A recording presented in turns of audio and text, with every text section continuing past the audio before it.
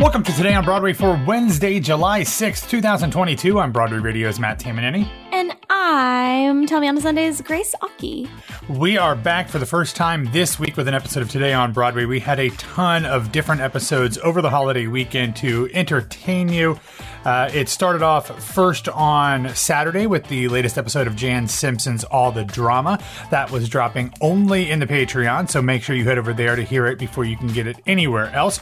Then on Sunday, in lieu of This Week on Broadway, Jan and James talked about Jan's annual summer reading list, and there was an interview with author Jordan Schildkraut, who I've actually talked to before, so that was fun.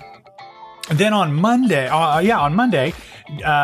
Grace, you had an episode where you had an interview with Neil D'Astolfo. Yeah, I'm so excited for his work. It's Mr. Miss America, and it's playing at the Rattlestick Theater downtown. And I love a one-person show, and you know that I love hearing about the process of that. So you'll have to listen to that extra special interview because I'm thrilled to see this show, and it's running. It just extended actually in August. So you're going to have to catch it while it's there. Yeah, that was actually something I was going to mention later in the show, but we can go ahead and mention it now. It is now extended until August 7th, which I don't remember if that was the date you guys talked about, because you talked to him just late last week. So he might have already known that, but it was officially announced on Tuesday that it would be playing through August 7th. So I can cross that off the script for the later in the episode. And then on Tuesday, on Monday, my days are all confused. On Tuesday's episode, I don't know what I'm talking about, but there's an episode of Some Like It Pop in the podcast feed in which Jennifer McHugh and I discuss our favorite pieces of pop culture from the first half of 2022. So we might not have had an episode of Today on Broadway, but we did have plenty of episodes from Broadway Radio. And of course, you can get all of those in Patreon before you get them anywhere else. Head over to patreon.com/Broadway Radio or BroadwayRadio.com/Patreon. Unfortunately, Grace, we do have to start our episode today with some sad news, as it was reported and then confirmed by his son, Simon, that legendary British innovative theater director Peter Brook passed away on July 2nd at the age of 97. He was known primarily for his work with the Royal Shakespeare Company, where he was the artistic director for many, many years. But he did have 10 different Broadway credits beginning in 1953, and running all the way until 1984. He's the winner of 2 competitive Tony Awards for Best Direction of a Play for Marat Sade in 1966, and then in 1971 for A Midsummer Night's Dream, and then has a special Tony Award for La Tragedia de Carmen in 1984. He also helmed a number of incredibly influential films, including the film adaptation of Lord of the Flies, Ride of the Valkyrie, a number of Shakespeare plays as well. King Lear, he did a TV version of Hamlet, and most recently he directed a film called The Tightrope, which is a documentary that he worked on with his son Simon.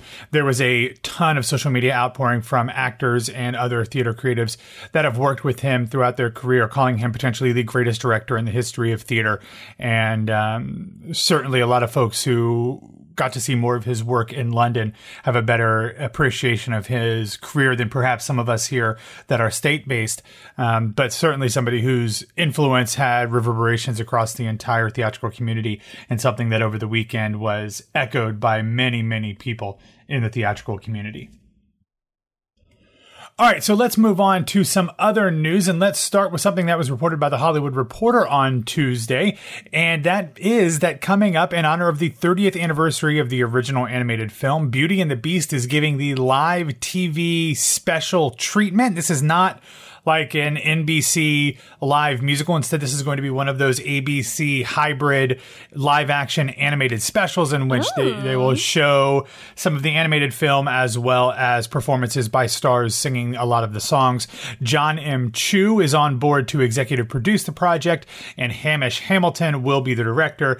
Hamilton also has directed numerous Emmys and Grammys productions, as well as Super Bowl halftime shows, and did The Little Mermaid live a couple of years ago, as well as a number of those Disney sing-along things that they did in the early parts of the pandemic. Oh, yeah. This will come to ABC on December 15th, and then will air on December 16th on Disney+.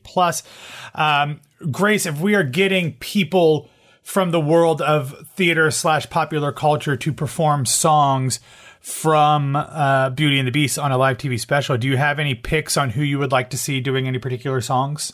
I think that we are going to have like Annalise Vanderpool and Susan Egan, like the Broadway or the Disney Princess Party. I was thinking about that. Yeah. Ben Rahala must be involved already. I don't know though. Beyond that, the Beast.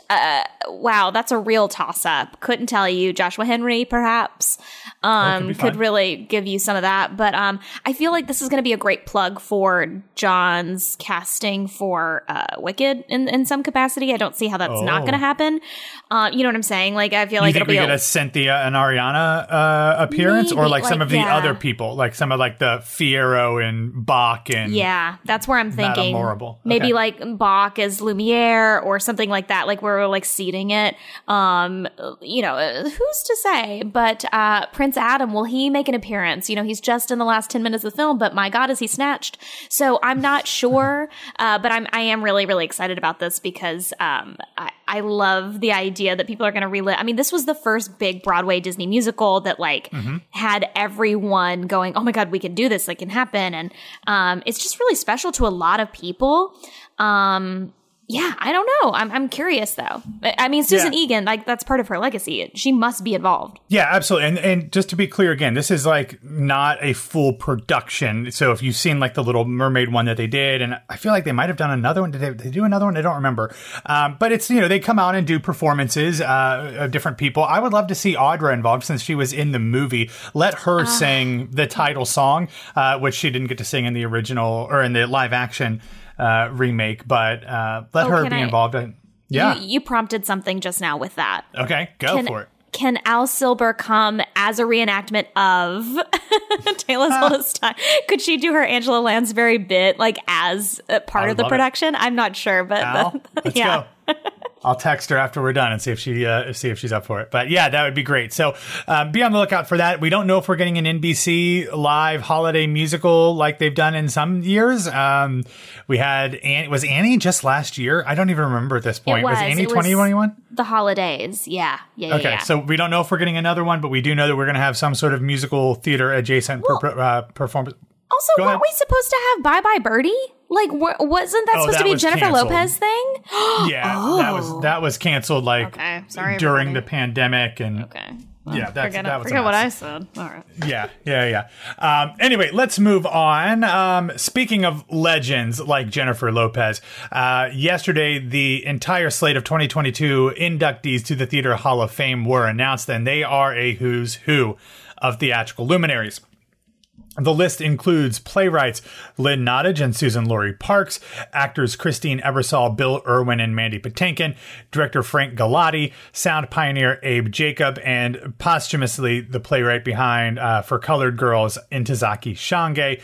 The 51st Annual Theater Hall of Fame for Lifetime Achievement in the American Theater induction ceremony will be held at the Gershwin Theater on November 14th of this year. That's a stacked list. I have a feeling that Mandy Patinkin and Christine Ebersol don't have a lot to talk about beyond, theater, because I feel like they have probably very disparate worldviews. So that could be interesting in the green room. But otherwise, a really, really phenomenal, interesting group of talent in that slate of inductees.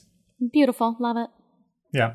All right. So this was missed right before the end of the week. It happened like after we recorded today on Broadway, and so we haven't had an episode since then. But I did want to point out that there was a new bill signed into law in the state of New York. Governor Kathy Hochul signed it late last week, and the new law is designed to increase transparency for consumers purchasing tickets to live events, including theater, that bans hidden fees and expands penalties for the use of scalper bots and and ticket purchasing software. The legislation also, and this is what I love, outlaws the sale of free tickets and prohibits delivery fees on tickets that are delivered electronically or printed at home. No, I don't need to pay $3 to $5 to print my own ticket. Thank you very much, Telecharge and Ticketmaster and all of you crazy people trying to add stuff on there. This is referred to as the state's ticketing law, and it expands on a previous law from 2020-2021. There's more details in the show notes in there, but with so much of, especially New York City's finances and tourism coming from live events, whether that is theater, sports, concerts, whatever, it seems like it's a little even perhaps overdue to kind of get a lot of this craziness under control, because the fees are just exorbitant. As somebody who purchases tickets from out of town and doesn't have an opportunity to buy them at the box office all that often, I can tell you it is pretty insane. Yeah, I've had a really hard time recently, ticketing in general is just like nuts, but I've had so many friends talk about like the deterrence of wanting to see shows and see live theater and music and all those things because of the ticketing fees.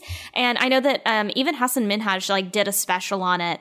He talked about it. I actually don't think it's out yet, but when I saw him recently at MSG or Radio City rather, he was talking about like Ticketmaster, who also was part of his show. Like they literally, you could only get tickets through Ticketmaster, and he was saying like F Ticketmaster and all this stuff, and explaining why. Yeah, but it was like all this like history behind like why it's gone up and all these things, and I was just like, that is wild. That at this point, it is a deterrent for people that want to go enjoy performance, and I'm hoping that there's something that can be done, because I agree with you, it's kind of egregious. As somebody who's out of town, there's no need to charge more than the actual ticket price. Like that should be baked into the cost. Like if you need to charge me more to cover those things, that's fine, but show me what the ticket price is so I don't get surprised by all these fees at the end. But moving on to some show and casting news. On Tuesday, the National Theatre over in London announced 2 new productions for its upcoming winter slate. The first will be William Shakespeare's Othello, and then a new play called Carrie Jackson by April DeAngelis. They both go on sale on the 21st of July. Of note, Othello will star Hamilton Olivier winner Giles Terera as the title character, Rosie McEwen as Desdemona, and I believe Olivier winner Paul Hilton as Iago. That will begin performances in November. And then Carrie Jackson will begin later on in the season as well. Faye Ripley will play the title character in that one.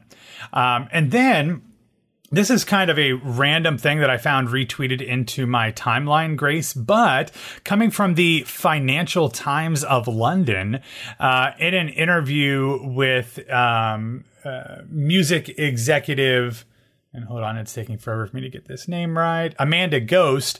So in an interview with music executive Amanda Ghost, she's talking about her career and lots of other things, but also mentioned that since she is producing the Florence Welch penned adaptation of The Great Gatsby, she notes that it is being planned to come to New York in 2024. Do not know if that means Broadway, if that means off Broadway. It's in New York. I don't think that it's going to be on Broadway at all. I think it's going to be an immersive, crazy experience. That's what I was going to ask. Like, is it like a concert type thing, or what is it? I think I think that they're absolutely going to maximize the most, like Sleep No More, and they're going to do like a $250 plus ticket where you get a cocktail or a themed drink, and you have to walk through this immersive exhibit, and then you have to like be a part of the performance in some way, and then you're watching I think this is going to be not in the realm of traditional theater where you sit down and watch a show. I really don't. I think that they're going to milk it up like have you ever heard of the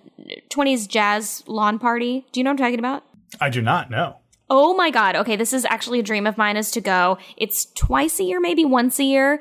And I think it's, maybe in Coney Island or something. I don't even know where it is, but it's in New York adjacent. And the tickets are like around $200 or something. And then you dress up head to toe as much as you want or as little as you want, for in total, like, Great Gatsby theme speakeasy attire for like this jazz age lawn party. And then you get like a basket and you get like rosé, and then you guys all enjoy the same music. And then there's like a dance off and all these things.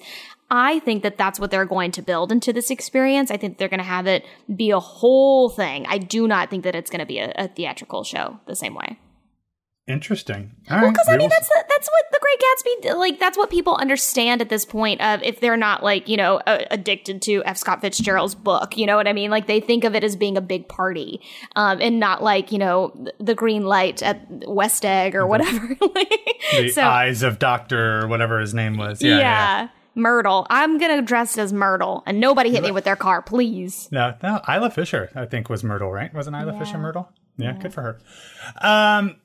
All right, so let's move on to some real quick feel-good recommendations. And the second one is a kind of a trivia question that I want to throw out to you. But first, somebody named Elton John has released a clip of him singing a song, a part of a song that he wrote for the upcoming Devil Wears Prada musical called Dress Your Way Up. He, of course, is writing the music for the show, and Shayna Taub is writing the lyrics. The show will begin performances later this month, 2 weeks from this past Tuesday, yesterday or today, depending on when you're listening to this, on July 19th at the Nederlander Theater in Chicago.